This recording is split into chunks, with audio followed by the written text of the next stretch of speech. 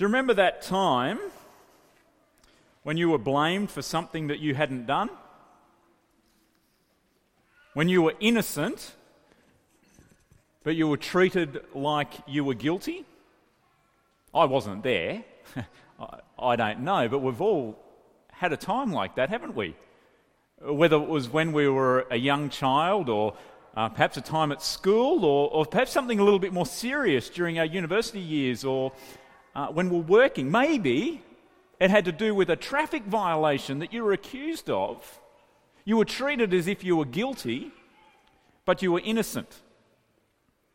Can you remember the shock of hearing about the accusation? And perhaps feeling like you were trapped, not knowing what you were going to do or how you were going to see that the truth came out. You felt the injustice of it. Perhaps you felt helpless.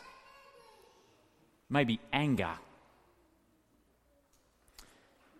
In 1996, David Eastman was declared guilty for the murder of AFP Assistant Commissioner Colin Winchester. Been in the media this week. It's been in the media for the last 30 years. He was sentenced to life in prison. And when this week, at retrial, after 19 years locked away, he has been declared innocent. This is not the first time, or even rare, for somebody who had previously been declared to be guilty has been declared innocent. A special edition of the Time magazine that came out last year reports that in the US, there is an average of 3 prisoners per week who are exonerated. 3 prisoners per week in the US are found to be innocent after spending an average of 8 years in jail. 4 out of every 100 people who are facing the death penalty, 4 out of 100 are found to be innocent. 2 of them after they have been killed. Reflecting on injustice of innocent people condemned, law professor at the University of Michigan, Samuel Gross, says, false convictions wreak havoc in every direction. False convictions mess up lives, mess up families, mess up finances, mess up work opportunities. False convictions wreak havoc in every direction. In John chapter 18 that we've just read, we see havoc in every direction. There's injustice, there's malicious accusation, there's false testimony, there's abuse, there's a rushed decision, there's tainted legal processes. But what John wants us to see most is Jesus' innocence.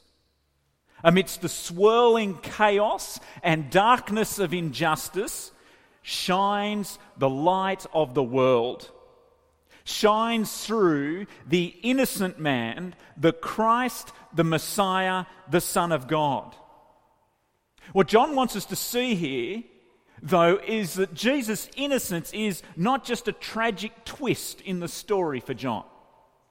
It's not just here as a literary device to captivate us or to make us feel more for Jesus. Isn't this sad? You see, as much as we want to be confident that Jesus is a real historical person, as much as that we want to be confident that Jesus is the Christ and the Son of God, we need to be just as confident that he is innocent. You see, because without Jesus' innocence, his death and resurrection are ineffective in his Father's salvation plans for the world. John doesn't make that explicit connection here for us in John 18. And so in a little while we're going to delve off into some other parts of the New Testament, particularly 1 John, which is a sermon that John wrote to a group of churches later on, older in life. But for now, let's look again at chapter 18 to see very clearly Jesus' innocence. Jesus has been meeting with his disciples. Over the last few chapters, we've been following this meeting where Jesus is preparing his disciples for his mission, continuing on his mission after his death and resurrection. And this night is abruptly interrupted by now the danger that Jesus had warned his disciples about. Verse 2 there, mention again of the betrayal. One of his own, Judas, will play a key role in seeing Jesus handed over to those who want him killed. Verse 3, there's this arrival of soldiers and officials. Not a peacekeeping force, but this group has been sent to find Jesus from the group who want Jesus dead. It's not safe, it's dangerous. Verse 3, they're carrying weapons. Peter must have had a little bit of a wind of how unsafe this was, because we know in verse 10 that he was carrying his own weapon. This is not a public relations meeting with Jesus. This is what Jesus has come for. And so even them coming to the garden that night is no surprise for Jesus. Verse 4, Jesus knows all that is going to happen to him. He is the one who goes out and meets them coming and says, "Who is it that you want?" They say that they're looking for Jesus of Nazareth. And Jesus declares, verse 5, who he is. I am. I am. They fall back. They're surprised at what he says, perhaps even get a sense of what Jesus is actually saying in his revelation of himself, not just, hey, I'm Jesus over here, but I am. A deliberate claim, a deliberate echo to use God's name, the name in the Old Testament by which God made himself known. When God spoke to Moses from the burning bush and Moses wanted to know, who can I tell you, God, who has sent me to the people to say that I'm going to lead you out of Egypt, God said, what is his name? I am. All through John's Gospel, through Jesus' ministry, Jesus has been saying, I am the light of the world. I am the living water. I am the bread of life. I am the good shepherd. I am. Jesus makes this deliberate claim to be God.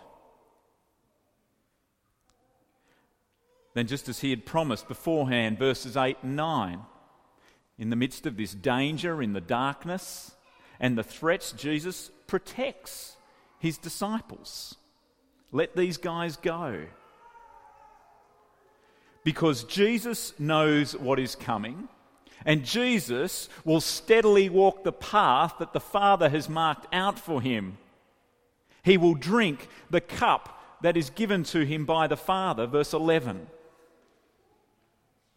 Again, this is an echo of an Old Testament theme where the cup is the cup of wrath and judgment.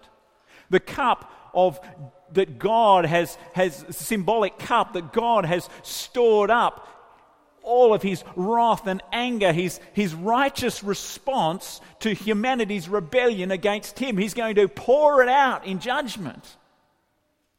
There's this great Old Testament expectation of that. And here on the night before Jesus dies, he says that he is the one who will drink that cup. There's not one part of what we're seeing here that shows that Jesus is guilty, that Jesus is a sinner, but that he is the innocent Son who he himself will take the world's guilt.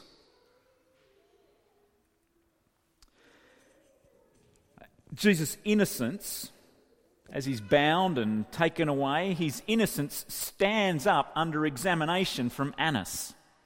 Annas doesn't really hold an official position amongst the Jews. He was the high priest about 15 years prior to this, and now his son-in-law is the current high priest, but he still holds considerable kind of influence. And I wonder if he's conducting a kind of pre-trial examination, using his influence and weightiness to try and trip Jesus up, try and gather a little bit more evidence, try and get Jesus to say something that might incriminate himself. And this is going on in the midst of soldiers and a commander and officials, and Jesus is under arrest. And verse 12, Jesus is bound, and even when they get upset with him, verse 22, he's struck. Yet Jesus has nothing to hide. Verse 20, there's no evidence that can stand against Jesus that has not been done in public. So Jesus says, I have spoken openly to the world. I always taught in synagogues or at the temple where all the Jews come together. I said nothing in secret. Jesus is innocent. In the meantime, while Jesus does not hide, and while Jesus is speaking the truth, Peter is outside shrinking into the darkness. When he is asked if he's with Jesus, where Jesus said, I am, Peter says, I am not. When they say, are you Jesus? Jesus says, I am. When they say to Peter, are you with Jesus? I am not. 3 times he denies knowing Jesus or having anything to do with Jesus, just as Jesus said that Peter would do. Well, from verse 28, after examination by Annas, then there is an official Jewish pre-trial with Caiaphas, the high priest. And John doesn't record here the details of that pre-trial. We pick it up in verse 28 that Jesus is brought to the Roman trial then before Pilate. A fair trial here is very unlikely. First of all, to notice in verse 28 that this is going to be rushed. We've got to get this over and done quickly. The Jews want it done and dusted before the Passover Sabbath comes. The weekly Sabbath is a very important thing in their religious tradition and custom, but this one is a particular standout because it's the Passover one. It's the one where they particularly remember their rescue from Egypt, the painting of blood on the doorposts, the plagues, and then going out through the Red Sea. This is a special Passover for them. They want it done and dusted, and Jesus dead before sundown. What a great irony that they are so concerned for their ceremonial uncleanness, yet at the same time they're seeking the death of an innocent man. We see in verse 29 that Jesus is handed over without charge. He's been to Annas. He's been to Caiaphas, and the Jews are bringing him to Pilate so that he can be declared guilty and put to death, yet they don't even have a charge against him. Verse 29, Pilate came out to them and asked, "What charges are you bringing against this man?"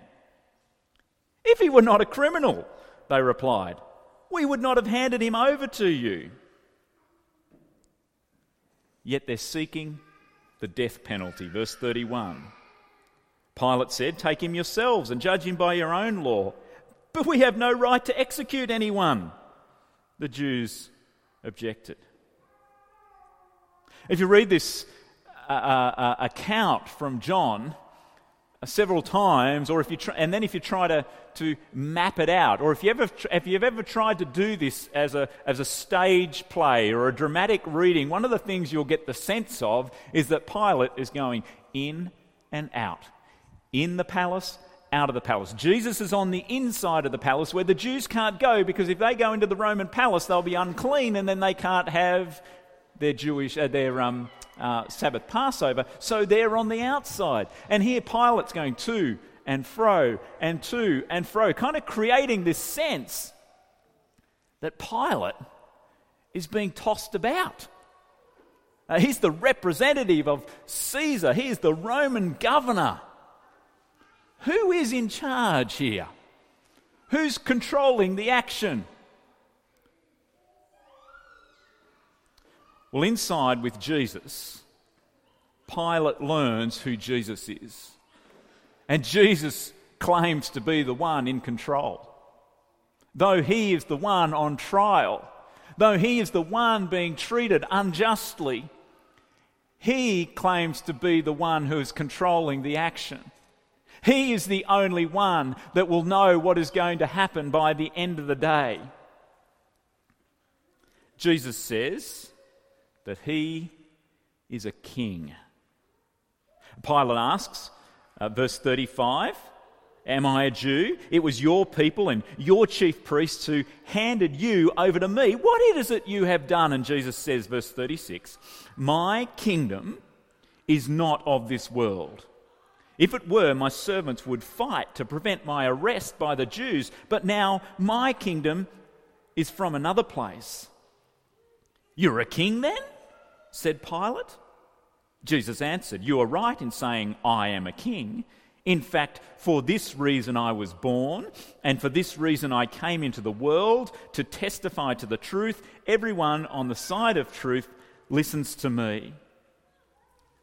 Jesus is a king who rules a kingdom that is not of this world, not an alien planet somewhere, but of a kingdom that rules over the world, over all existence, over all eternity. Now, this kind of settles Pilate a little bit. He perhaps thinks here that he doesn't have a particularly big problem on his hand. One problem he potentially had was that the Jews were claiming that Jesus was the king of the Jews. But here Jesus isn't claiming to be the king of the Jews. He claims to be the king of a kingdom that's not of this world. And so Pilate's going, well, you don't really have any conflict with the Jews. I can't put you to death because you are the king, claim to be the king of the Jews. And if there's any threat to the kingship of Rome, if there's any threat to Caesar, well, Jesus has kind of dismissed that as well, because he says his kingdom is a kingdom that's not of the world. He's not claiming a kingship of Rome. So from Pilate's point of view, Jesus is no threat to Caesar. Caesar and Pilate are used to all kinds of gods and deities existing across the universe and in different beings and bodies. And so this is not a particular problem for Pilate. Perhaps Pilate is starting to get a little bit intrigued by who Jesus is and what Jesus is saying.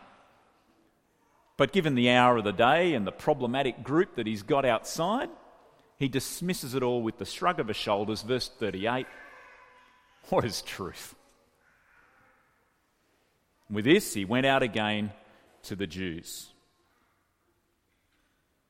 And he gives his verdict. Verse 38, "I find no basis for charge against him." We've known it all along. The Jewish leaders have been trying to hide it, and now Pilate declares it. Jesus is innocent. I can't find a hint of evidence against him. I cannot possibly trump up any kind of charge that'll stick. He is innocent. Now, Jesus' innocence here is not just a tragic twist in the story for John. As I said earlier, he hasn't written this in just to kind of captivate us and make us feel a little bit more sorry for Jesus. Jesus' innocence is essential in his Father's salvation plans for the world. I quoted the law professor earlier, Samuel Gross, who says, "False convictions wreak havoc in every direction." The Bible says, Jesus' innocence wreaks forgiveness in every direction. 1 Peter chapter 3:18 says, "For Christ suffered once for sins, the righteous for the unrighteous to bring you to God. This is one of those verses that's really good to have underlined in your Bible and burned into your memory.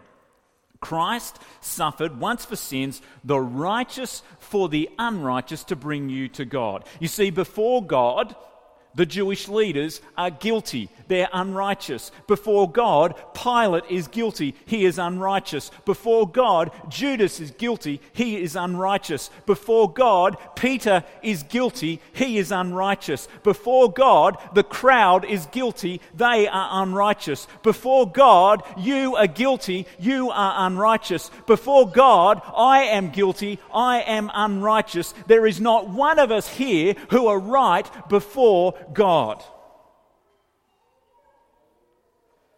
Jesus is perfectly righteous. Perfectly right before God because of his innocence. No charge will stand against him. There's not one moment of his life for which he might feel guilty or ashamed or embarrassed. He's not accepted by God just because he is the Son, but he is the righteous Son. And he goes to the cross, dying the death that the unrighteous deserve. He drinks the cup of wrath and judgment that belongs to the unrighteous, so that we who are unrighteous might be righteous before God. Christ suffered once for sins, the righteous for the unrighteous to bring you to God. It matters to John and matters to us that Jesus is innocent. If Jesus is not perfectly righteous, then forgiveness of sins is perfectly ineffective.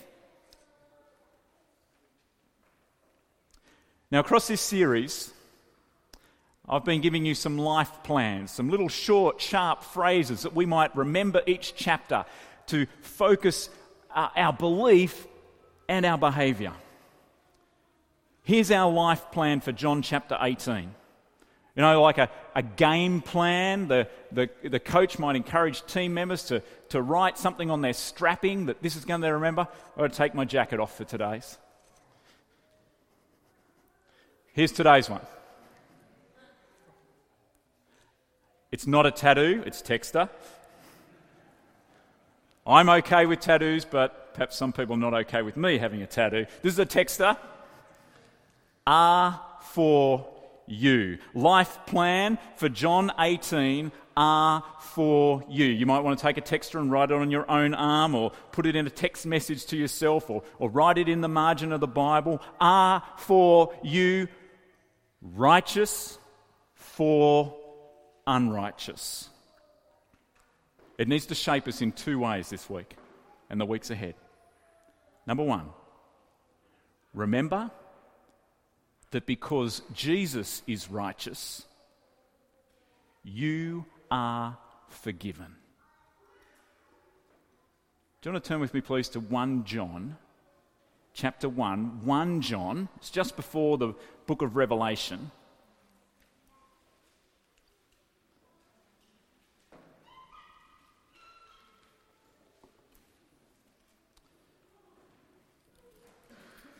John's Gospel is John's eyewitness account of Jesus on earth.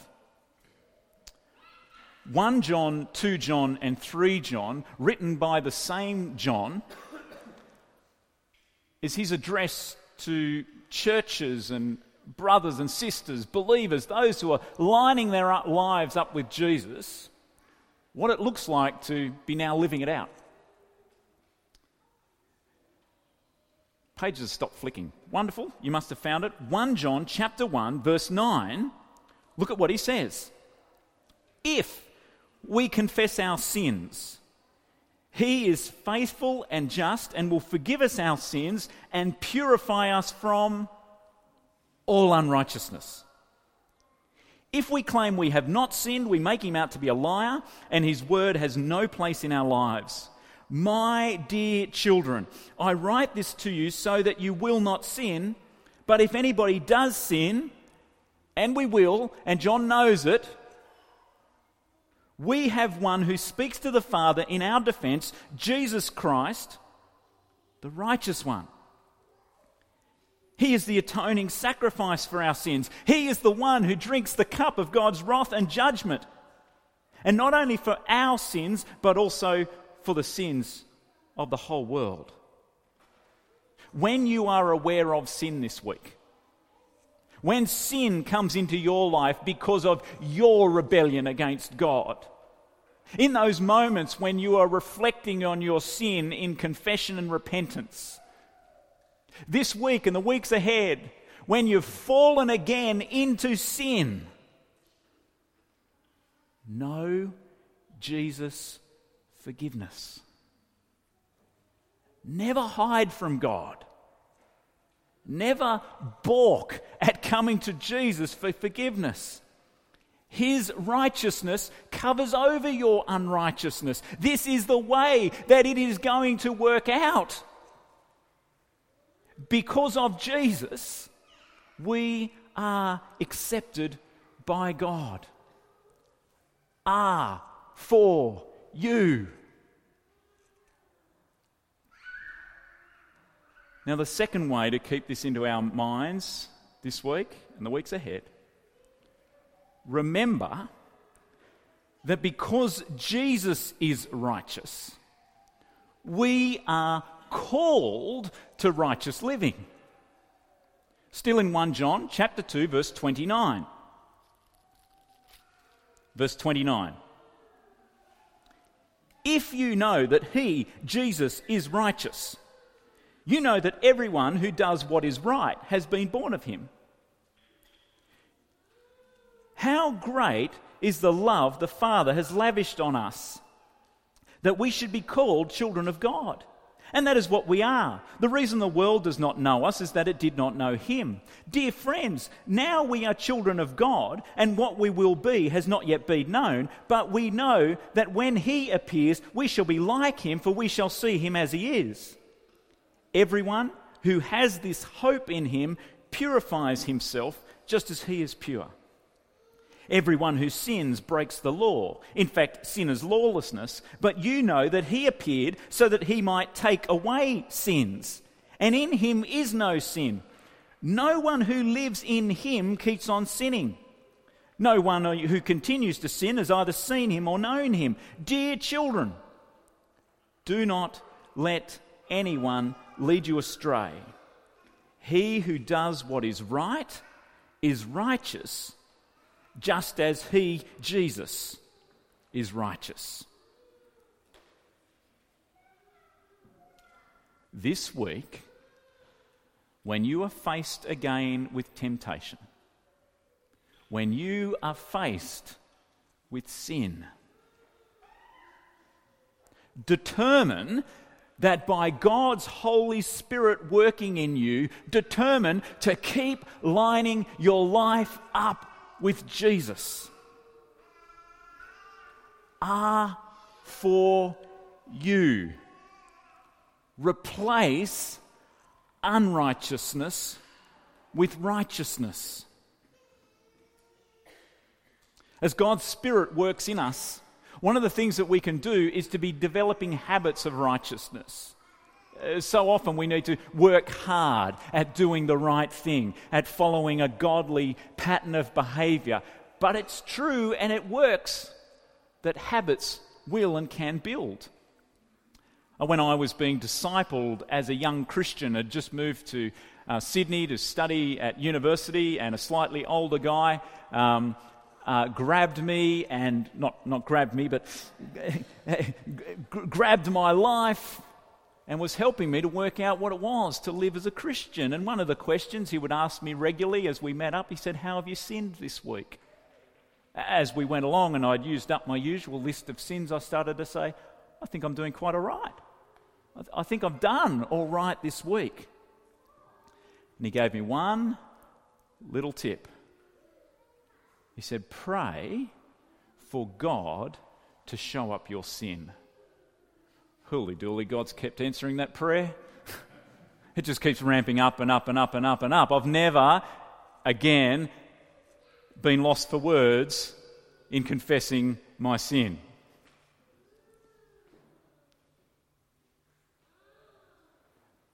Perhaps you could pray that same prayer, that God would show up in your life, your unrighteousness, so that you might be deliberately and purposely replacing it with righteousness. And here's the thing about that. There is no reward in the world round about us for doing that. Almost no one round about you will notice when you've chosen righteousness over unrighteousness. You will get no recognition. You'll get no credit. There is no worldly benefit for replacing unrighteousness with righteousness. Let me get really explicit about this.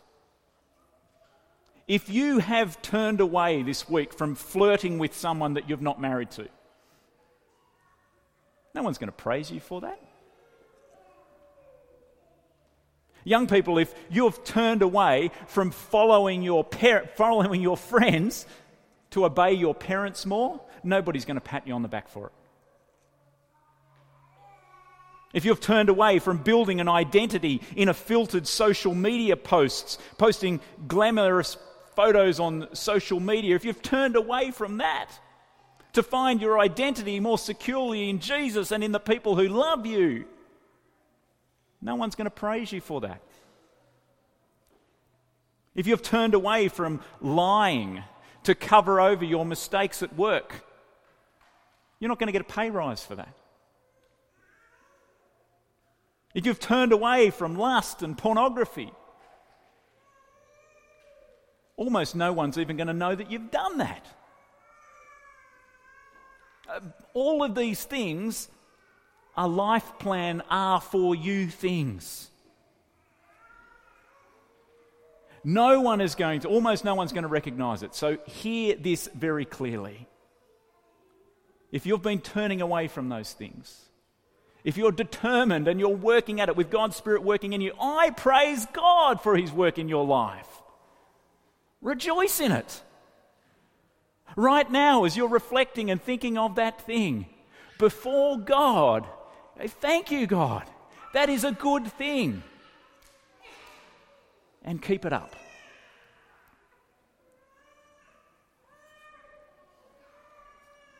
In the back half of this series through John's Gospel, this series, Believe to Life, we've been looking at what life with Jesus looks like. Life that is lined up with Jesus' glory. It's a life of extravagant love. It's a life of extravagant peace. It's a life of extravagant service. It's a life of extravagant unity with Jesus and other believers. It's a life of extravagant mission. It's a life of extravagant righteousness.